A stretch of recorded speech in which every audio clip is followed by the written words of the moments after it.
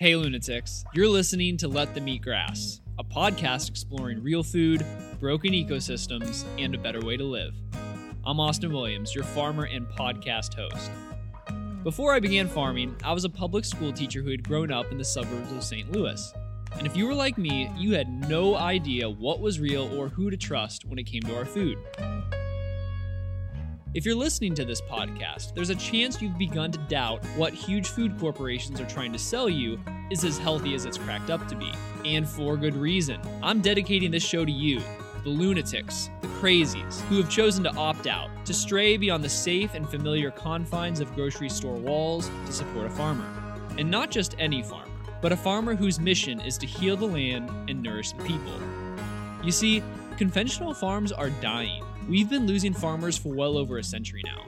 When 100% of us eat and only 1% of us farm, we have a math problem. Help me do the math by sticking around, listening closely, and voting with your forks to support real food. See you soon.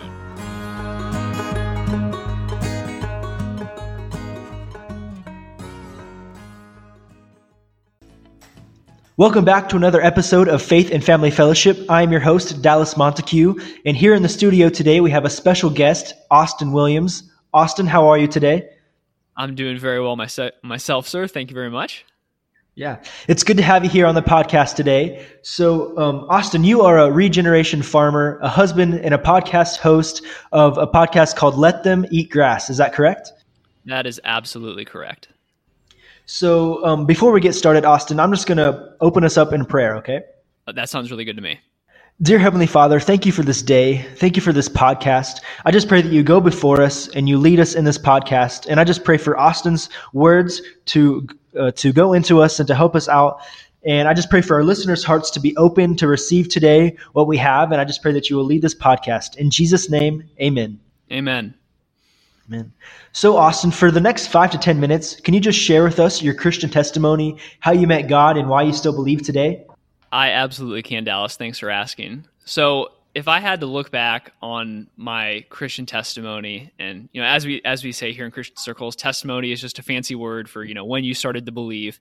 When did I start to believe? I mean, I really credit my family growing up for the majority of my Christian inheritance. Right, I was surrounded by grandparents, parents, and even siblings who were faithful believers. I was in a Christian school. I went to church on Sundays, and so I had an immense amount of contact with the Christian faith and with people who were very, very generous and gregarious and very consistent in their faith, and I really, really appreciated that. So it was definitely. The deck was stacked in my favor that I was around all this really good Christian influence that I may someday decide that I would make it my own. And one day I did. And I really look at that around the start of my high school when I was in 9th grade. So maybe about 15 years old is when I really decided to say, this is what my parents believed, but not only that, this is what I believe. This is my faith. I have a personal relationship with Jesus Christ. It's not just my family's thing or my country's thing. It's my thing. And, that I really credit that as the beginning of even the line of work that I'm in today. I made that decision now, not fully aware of, but now that I just had my first daughter was born, I really understand how you want that this hope and this faith that you have, you want it to be able to be passed on to the next generation and the generation after that. You want this to be a multi-generational thing. And because that's really the way that I look at the Christian faith in general. I see my faith as something like a progressive dinner. So in a progressive dinner, you go to multiple houses over the course of a single meal. So you'll have the appetizer at one house and you'll go down the street. You'll have the dinner at the next house. And then you'll go down the street again and you'll have the dessert at the last house. And I really look at the entire Christian faith that stretches from the 1st century AD until now, until when Jesus comes back, like that same progressive dinner. It's cool to think that I am sharing in the same meal that Paul and Peter and the apostles and the disciples did 2,000 years ago. There was many appetizers and dinners before me, and there's going to be many, many after me. But then we're all going to be able to share in the dessert, which is when Jesus Christ comes back in power as our Lord and Savior. And so, like, I think that there's like this beautiful continuity there that really connects me to all these other believers, and hopefully that I'm going to be able to pass on to my children. So that sort of, desire and wanting to do something that's long lasting and that is steadfast is probably part of what led me into my specific line of work, which is regenerative farming. So regenerative farming is a specific kind of farming. If I had to describe it simply, it places a huge emphasis on stewardship. And it really, like, the way that I come at it from is that I look at the land and I ask, how can I heal this? How can I return this to the way that God had originally designed it?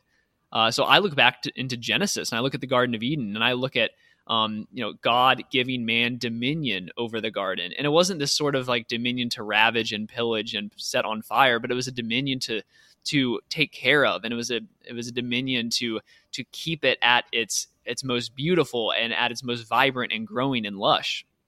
And so when we look at our farm, we don't ask what can we do to increase profit? Even though we do have to be profitable, our very first question is, what can we do to heal it? What can we do to make it more beautiful? And the way we do that is we use animals. We use animals the way God meant them to be used. We don't stick them in a muddy lot and feed them corn. We let them eat grass every single day of the year. We move them around the farm like wild herds of animals used to move, right? So in America, there used to be herds of millions of bison, and those have all been killed, right? They were killed by people who were going west like 100 years ago. But even those herds of bison are gone, we can still simulate those massive, massive herds of animals that used to, number millions on a very small scale on a small farm, because we understand it and because we know that that's the way that God designed it. He designed animals to come through a landscape and to trample it and to disturb it, and then to leave for 3, 4, 5, 6 months. And in that time period, all that vegetation has time to regenerate and regrow. And so in a very broad sense, we're just trying to farm the way nature intended. Instead of dumping artificial nitrogen on the ground in the form of for the fertilizer, we let specific plants grow that otherwise would be classified as weeds or unwanted trees, because they just suck nitrogen out of the air. We don't spray herbicides, pesticides, or fungicides on our fields to get rid of the weeds. We just let sheep eat the weeds because they love the weeds. We really just try to let nature work the way God intended it to. And so that's a really 10,000 foot view of like the kind of farming we do. Yeah. With that mindset, would you suggest that you are in the minority with that? We are definitely in the minority. Something like 70 to 90% of the beef produced in the U.S. is conventional, and probably another, in that remaining 30%, anywhere from 28 to 29% of the beef is other beef, is like some different form of grass-fed. And grass-fed can on a label can mean anything from this cow is on pasture every day of the year and is rotated around the farm and is grazing and is being treated like God wants, all the way to their sad cows in a feedlot, and they are getting fed alfalfa pellets, which are just dried grass pellets, and that is their main source of food. And like, it's technically grass fed because they are eating grass, but like, that's not what you picture in mind when you're eating grass fed meat. You have this in mind that like this cow is living the life that a cow wants to live, but like that's the other part of meat. And so then there's like this 1% little bit of this like kind of emerging group of farmers that are saying no, like that's not okay. 99% of the poultry in the U.S. is grown conventionally, and they're basically raised in these big things called CAFOs, which are just concentrated animal feeding operations. And they will never, ever know what it's like to see sunshine. They'll never know what it's like to feel grass underneath their feet, or to catch a cricket or a grasshopper. It's crazy. So yeah, this is definitely the minority, but I really do think it's the future. This put it in a hopeful frame. Yeah. And where are you currently living at? So right now I am living in mid-Missouri. I am living halfway between St. Louis and Kansas City. We're living in what's kind of called the breadbasket of the United States. So there's lots of agriculture around us. All of my neighbors are more or less farmers to some extent. Nobody is doing what we're doing, but farming is a very visible part of the landscape around here. Yeah, that's very interesting because I grew up in Northwest Missouri, and so I'm familiar with the landscape and all of that, but I've never heard this side of the farming. So it's very interesting. Yeah, I hear you. And I'll be honest with you either. But a year and a half ago, I didn't know anything either. I was as green as they came. I knew nothing about farming. Zero. Like I had never touched a cow, never seen a cow more than a mile away before I stepped on a farm a year and a half ago. So I was right there with you. What really inspired you to get involved with that? Well, that's kind of a long story. So if I had to boil it down, I was in college and I met on a hiking trip, and this is another long story, but I met my wife, and I was at the time in college to get a degree in teaching high school English. And I met my wife. We started dating long distance. I moved a couple states away, and I was teaching, and I was really burned out. I was not loving it. It was exhausting. I was never given a mentor or a curriculum, and I was just completely out of ideas and just feeling really burned out and really getting increasingly sure that I didn't want to do this anymore. And I had a friend who I'd met in college at the Christian campus house where I lived call me, and he basically broached me the offer of, what would you think about coming back and being a farmer? Now, this guy had grown up on a farm. He'd spent his whole life on a farm, and he got an agricultural degree in college, but don't get me wrong, like you can't get a regenerative agricultural degree in college. Like the only kind of degree you'll get in college is a conventional degree. So it was kind of while he was in college that he really radicalized and started going more of the route towards regenerative agriculture. And he said, he's like, Austin's like, if you come back to Missouri, I will train you. I will teach you everything I know, and I'll teach your wife everything I know. You two can work together. And you can even live in the house that they had been renting. They were going to move like a couple cities away back to like his family farm. And he's like, you can live in the house that we were living in. And it's probably has the prettiest view in all of mid-Missouri. It's gorgeous. So, my wife and I talked about it, and we decided like, there's no life. We were living in a pretty expensive state. We're like, there's not a really good life for a family here. We want to have a family. We want to have a life where we're not always worrying about paying the rent and all the bills, and a teacher's salary out. It was in Colorado, just wasn't cutting it. So I was like, you know what, like enough of this. Let's pull up roots and go. So we packed our bags a couple months later, and we moved to Missouri and started a farm from basically square one. I knew nothing. I had grown up in the suburbs. I can't basically I ask anyone listening to this, just think about what you know about a farm. And that's probably what I knew. I might've even known less. It sounds like God definitely opened a door for you. He definitely did. There was many doors that were opened before I was able to get where I am today. Yeah. And so with all of that farming and all of that experience, all those things that you have learned over the years, you created a podcast called Let Them Eat Grass, right? Yes, that is correct. So you're doing the farming on the side, and then you're doing the podcast on the side. You could call this like the last little remnant of my English teacher self that's still alive. I still do love using my brain, and I love reading, and I love writing, and doing a podcast is a way that for me to it's that outlet really for you, this message and it's an outlet for it. It's a creative outlet. Hopefully I want to earn an income from it someday, but right now we're kind of at the point where I'm just hopefully bringing awareness of this to people's lives. I'm promoting people who use the land and treat animals sustainably and regeneratively and ethically. So right now that's about where I am. But yeah, this is definitely a side project for what I do full time. Yeah, and so your name of that podcast is Let Them Eat Grass. That is right. Yes. And so it sounds like the inspiration behind that was just your beliefs in the farming and all those other things. Can you talk about that a little bit more? Yes, I can. Yeah. So Let Them Eat Grass was supposed to be somewhat of a pun. It was like a double entendre. So there's like, it's kind of twofold. So I was trying to play off that infamous phrase spoken by, as legend goes, Marie Antoinette in France, when there was this horrible, I think it was a drought, or there was this there was a lot of hunger in the country. I can't remember what word you needed to use to describe that, but the peasants were very hungry, and she infamously said, "Let them eat cake," and it was this very condescending and like this very blunt way of trying to address their needs, and also it was very insensitive because it wasn't possible, because like actually cake needed certain ingredients to make it that they were short of, so like showed how little she knew.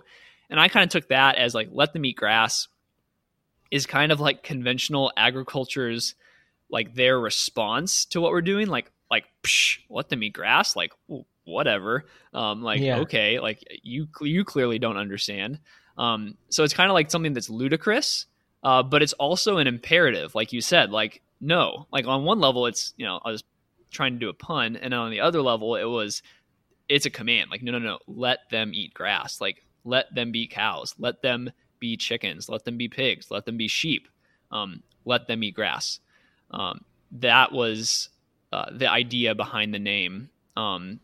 It really, I think, is the key to having a more sustainable future for us and for really for the world, because I think 30% of the agricultural land that is zoned for agricultural uses worldwide goes to making vegetables or planting and harvesting vegetables that gets fed to livestock. It's incredibly inefficient beyond, like, among a number of things. It's not what animals are meant to eat. Cows have a force-chambered stomach specifically designed by God to process grass, to convert cellulose into chemical energy, and then to poop out the excess in the form of manure, which is like the most beautiful, nourishing, and rich in nutrient thing you could possibly put on the ground. It's amazing. They're actually, it's like our cows, like after like maybe 1 or 2 days after they've gone through a field, their manure piles are gone, because all of the insects and the dung beetles and the flies have laid their eggs in them, and they've like taken it down into the ground, and they've like, the ground has just absorbed it, and it's like the slow release nitrogen capsule. But there are cow pies on our farm from the last guy who farmed it, who was like conventional. They're like 5 or 6 years old, and nothing's touched them, because they're full of vaccines and antibiotics. And the cows ate corn, which is an unnatural thing for them to eat. So like nothing's touched them, and they probably won't disappear for another 10 years. And like, that's just the difference that I see every day in the kind of farming we do, like working against nature compared to working with nature as God intended it. Wow, that's really interesting. Like you were mentioning, that their cow pies are different than your cow pies. That's just a direct, you can see clearly, like, we're making a difference. We're doing something that people aren't doing. That's right. And your mission is to heal the land. And so you talked about that a little bit. And something I want to mention is there's actually a church in Brazil called Serra Nossa Terra, which means heal the land, heal our land, which whenever you were saying your mission was heal the land, I just couldn't stop but think about that church.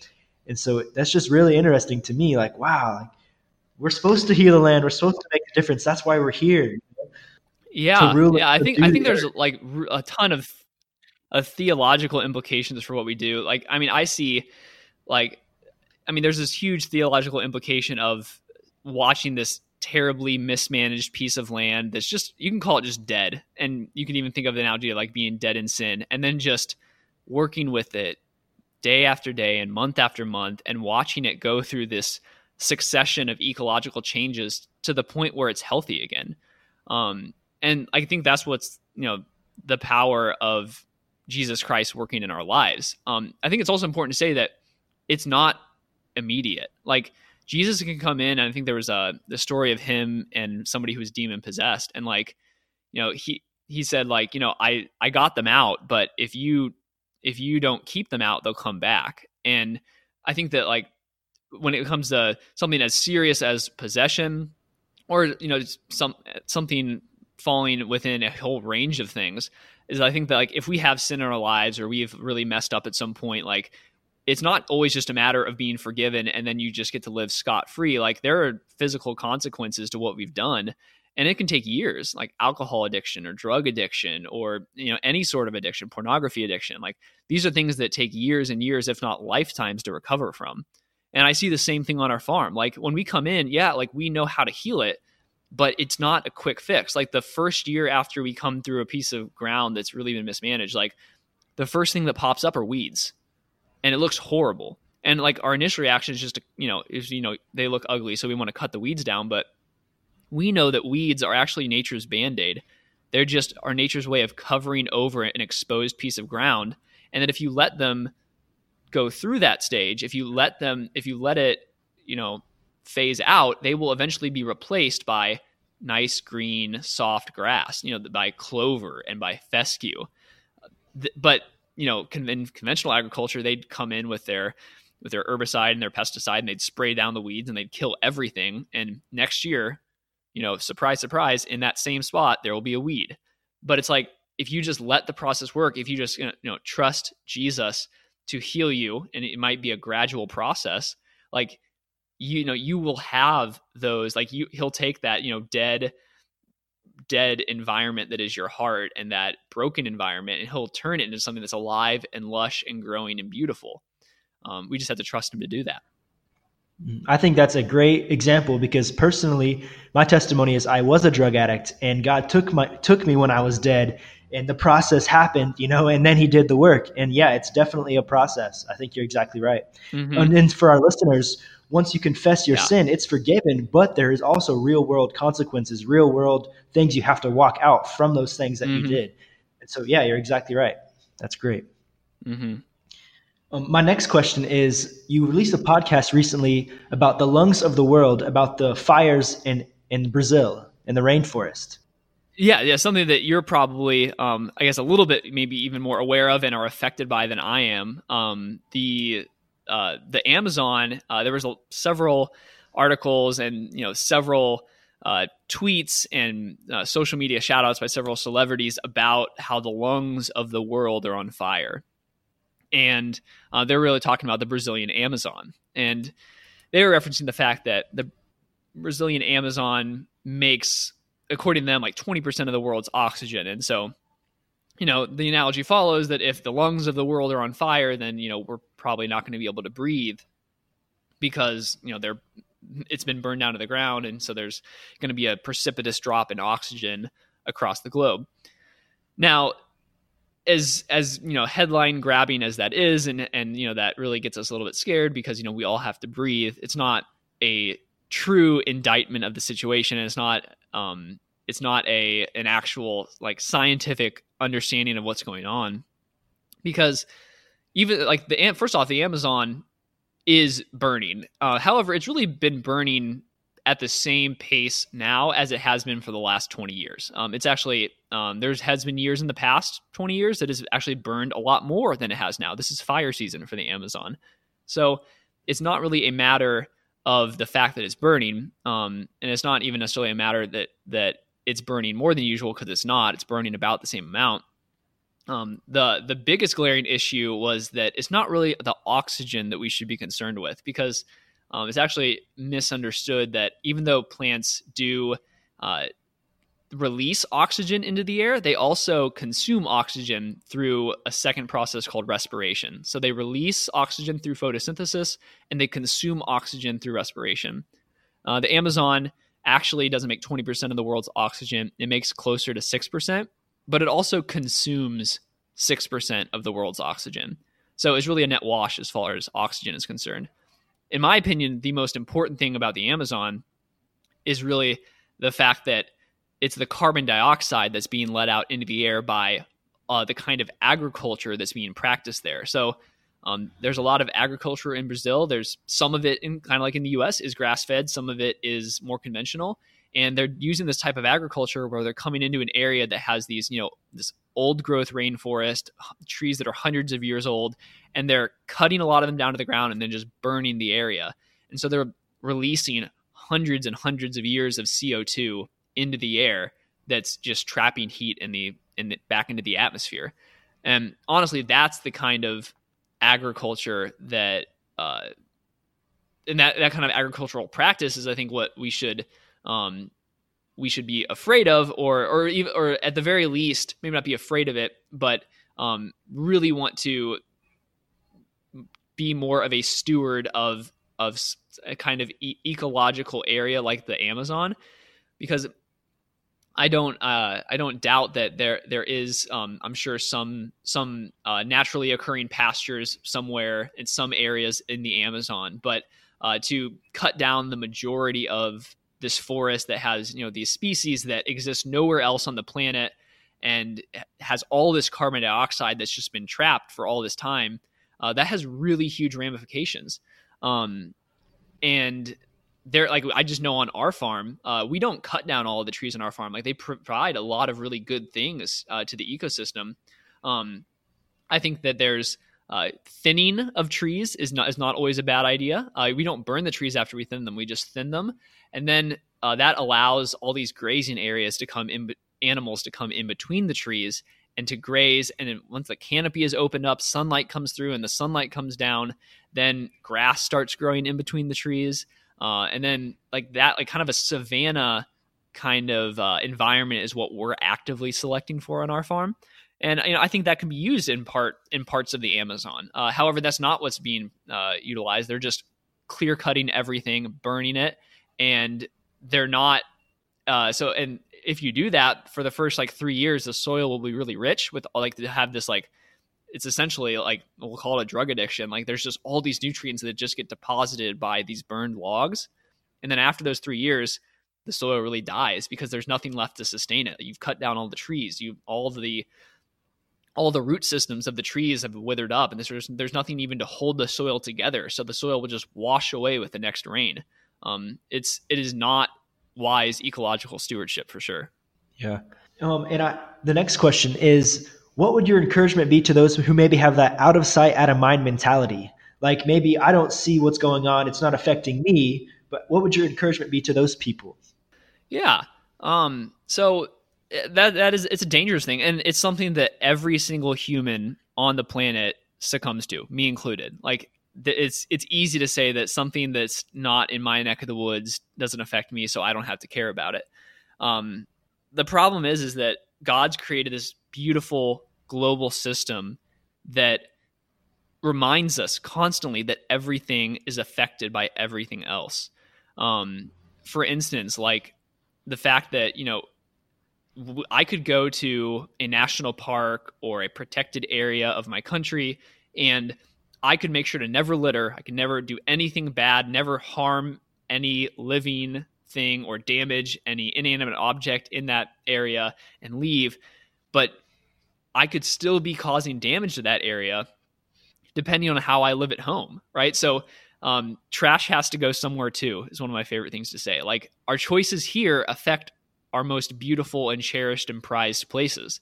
So, even if I never take any plastic into a national park, just because I threw it away at home doesn't mean the trash magically disappears. Like, that trash has to go to a landfill. And I think that we need to be as Christians, take a really deep look at how, our trash stream. We need to take a look at the kind of what we're consuming, how many trips we're going on, and really just asking ourselves, is this a wise use of God's resources? Like, is this, do we have to live on this much, or could we live on less? And that's honestly a question that me and my family have been asking recently. Like, I think we need to start, reducing our trash load. And, and even though we're not being forced to do this, this is like a voluntary thing. I think it's something that, the fact that we were created as stewards, as Christians, I think that's something that we should all be asking. Like, how can we live more sustainably and even better regeneratively on this earth? Because the kind of farming that I'm doing isn't sustainable farming. It's regenerative farming, right? It's not just keeping it how it is, which is bad. It's making it better. So as Christians, I think there's so much hope and encouragement, because it's not only do we just have to I don't think we should just try to neutralize our presence on the earth. I think we should attempt to make the earth better because we are here. So I actually labeled my last episode "Leave a Trace," because I think we should leave a trace on the planet in the best possible way. Wow. Yeah, I think we're definitely called to be the city on the hill, the light of the world, and we're here to be representations of who God is, and I think you're exactly right. Mm-hmm. That's a wonderful picture of just, I'm a visual learner. And so just to see that picture in my mind, I'm like, wow, you really are doing things differently. We try every day. Another interesting podcast that you had was titled Localism, Could Localism Cure Globalism? And you were saying that immersing ourselves in the culture that we're in now, instead of trying to go everywhere else to the ends of the earth, it would be better. Can you go into that a little bit deeper for us? Yes, yeah, and and I'm glad that I get to talk about this episode here because I can definitely go more into the theological side of it than I did on my podcast, which I still did touch on briefly. I think that there's a tremendous amount to be gained by trying to be very local, and rather than trying to cure our boredom with travel, instead using it to invest in the lives of others who are really struggling and hurting, and maybe even deep in sin in our communities, and really trying to help them to get to their highest potential that God wants for them. And that can really be done from a local setting. And, you don't have to use very many resources to drive around town compared to, driving, across the country or flying across the world. So I'm a huge advocate of being local, being involved in your community, being involved in your church, even. Like, that's huge. I think, though, and I'll say that all the big but, like, I'm not downing like global mission trips or outreach projects at all, because God did say go to the ends of the earth, right? He doesn't mean for every single Christian doesn't need to go to the ends of the earth. Like, every single Christian does not need to be a long distance missionary, but us as a body, as a corporate body of believers, like, we do stretch to the ends of the earth, right? So like, there are believers on every continent, and I think that there is still definitely a place for believers on one continent to go to another continent and to reinvigorate the lives of the believers there. When I went on mission trips in college, I made at first I was like slightly critical of short-term mission trips, but even like my minister in college, he reminded me, he's like, Austin, long-term mission trips are good. Obviously they do a lot of good for the communities and for people who go on them, but short-term mission trips are also good because there's a lot of encouragement that comes from people who are new to an area and who, they haven't been battle hardened, and they kind of approach the 7 days that they're there from the sort of like kind of wide-eyed wonder. I know that personally, because like whenever I bring like our customers or one of my friends on our farm and I'm explaining to them what we do, this is my job now. So like I don't have the same wonder I had at the beginning, but like when I see their eyes just open wide when they see me call for our 120 cows, and I call for our cows and they come at the sound of my voice. I don't have to shout, I don't have to drive around, I don't have to fly around in an attack helicopter. Like, they just come when I call, and the people are so amazed by that. And sometimes it takes me seeing them to remember like how awesome this thing I do is every single day. So I'm a huge proponent of localism. I think you should totally be investing in your local communities. But also, like, it's not wrong to want to travel for vacation or for a mission trip, right? I think there's a place for both. I think you're exactly right. So myself, I've been doing missions this entire year, and I've been in Asia, and now I'm living in Brazil. And I know the importance of being sent out by God, but I also very much appreciate and see the awareness of being called to stay. That's also just as important as it is to be called to be sent. Because I believe we do have an inheritance. God has given us a community, a city, people around us to pray into, to help, and to encourage, just as much as we're called to be in a different nation. And so that's something I like to preach here in Brazil is, guys, God is calling you to be sent out. 100%. He's a sending God. He's sending you out, but it's not to another nation necessarily. It might be across the street. Like, use your community, use the situations and the opportunities that God gives you. I think you're exactly right. I love that. I agree with you, Dallas. And so just to close it out, I would just like to direct the listeners to your traffic, however you would like them to connect with you. Maybe it's Instagram, Facebook, your podcast. How would you like people to reach out to you, Austin? Absolutely. Yeah. I'm just a tiny bit of a hermit. I don't actually have any social media, but I do have ways that you can get in contact with me or just follow along with the podcast. So the easiest way just to follow along with the podcast is to go to what my podcast name is, which is letthemeatgrass.org. And that's my website. I'm on every podcast directory known to man. I'm on iTunes. I'm on Google Play Podcasts. I'm on Castbox. I'm on anything that you listen to podcasts on, I'm on it. So letthemeatgrass.org if you want to listen. And please subscribe. That really helps me out because the more subscribers I get, the more the possibility I have of attracting people who want to sponsor a podcast episode, or even just people who want to listen more. There's kind of a snowball effect when it comes to subscriptions. And then also, if you have a question for me, like maybe you really want to know more about regenerative agriculture, you want to know more about food, email me at letthemeatgrass.org. Or I should say, rather than letthemeatgrass.org, it's Austin at letthemeatgrass.org. That's my email address. So those are probably the two best ways you have of getting in contact with me. That's awesome. Well, Austin, thank you so much for being a part of the podcast today. I don't know about you guys, but I learned a lot of things I didn't know before, and I'm really encouraged. And I'm just going to say that I have listened to many of Austin's podcasts through Spotify and through other platforms you can go, but through Spotify, and it's really interesting. I actually talked with one of my English students today about some of the topics that you had in your podcasts. And so you're making a difference, and I'm encouraged. And definitely with the Brazil things and just growing up in Missouri myself, I'm very interested and I learned a lot. So thank you so much for being a part of it. I'm so glad I could help you out. I'm glad. Please use my episodes in any ways that you feel fit. And so Austin, just to close it out, would you be able to close us out in prayer? I certainly could. Dear Lord, thank you for this time that myself and Dallas got to spend together today, honoring you and hopefully preaching your name to the nations. Thank you for this beautiful world you've given us, for the ability for us to talk, over computer on different sides of the planet, and also just this beautiful ecological world we get to live in which everything is connected and reminds us of that truth every day. I pray that every day that we are wiser stewards than we were the day before. It's in your name we pray. Amen. Woof! Ma! Moo! Which one are you? I created lots of extra content for you on my Patreon page if you want a deeper dive into my life and the world of regenerative agriculture. I need your support to keep doing this. Depending on how much you want to give, you might either be a brood of hens, guard pups, a flock of sheep, or a herd of cows. Personally, I'm a sticker fanatic. I have a Hydro Flask water bottle on display in my home covered with about 100 stickers from every corner of Colorado. It's one of my most prized possessions.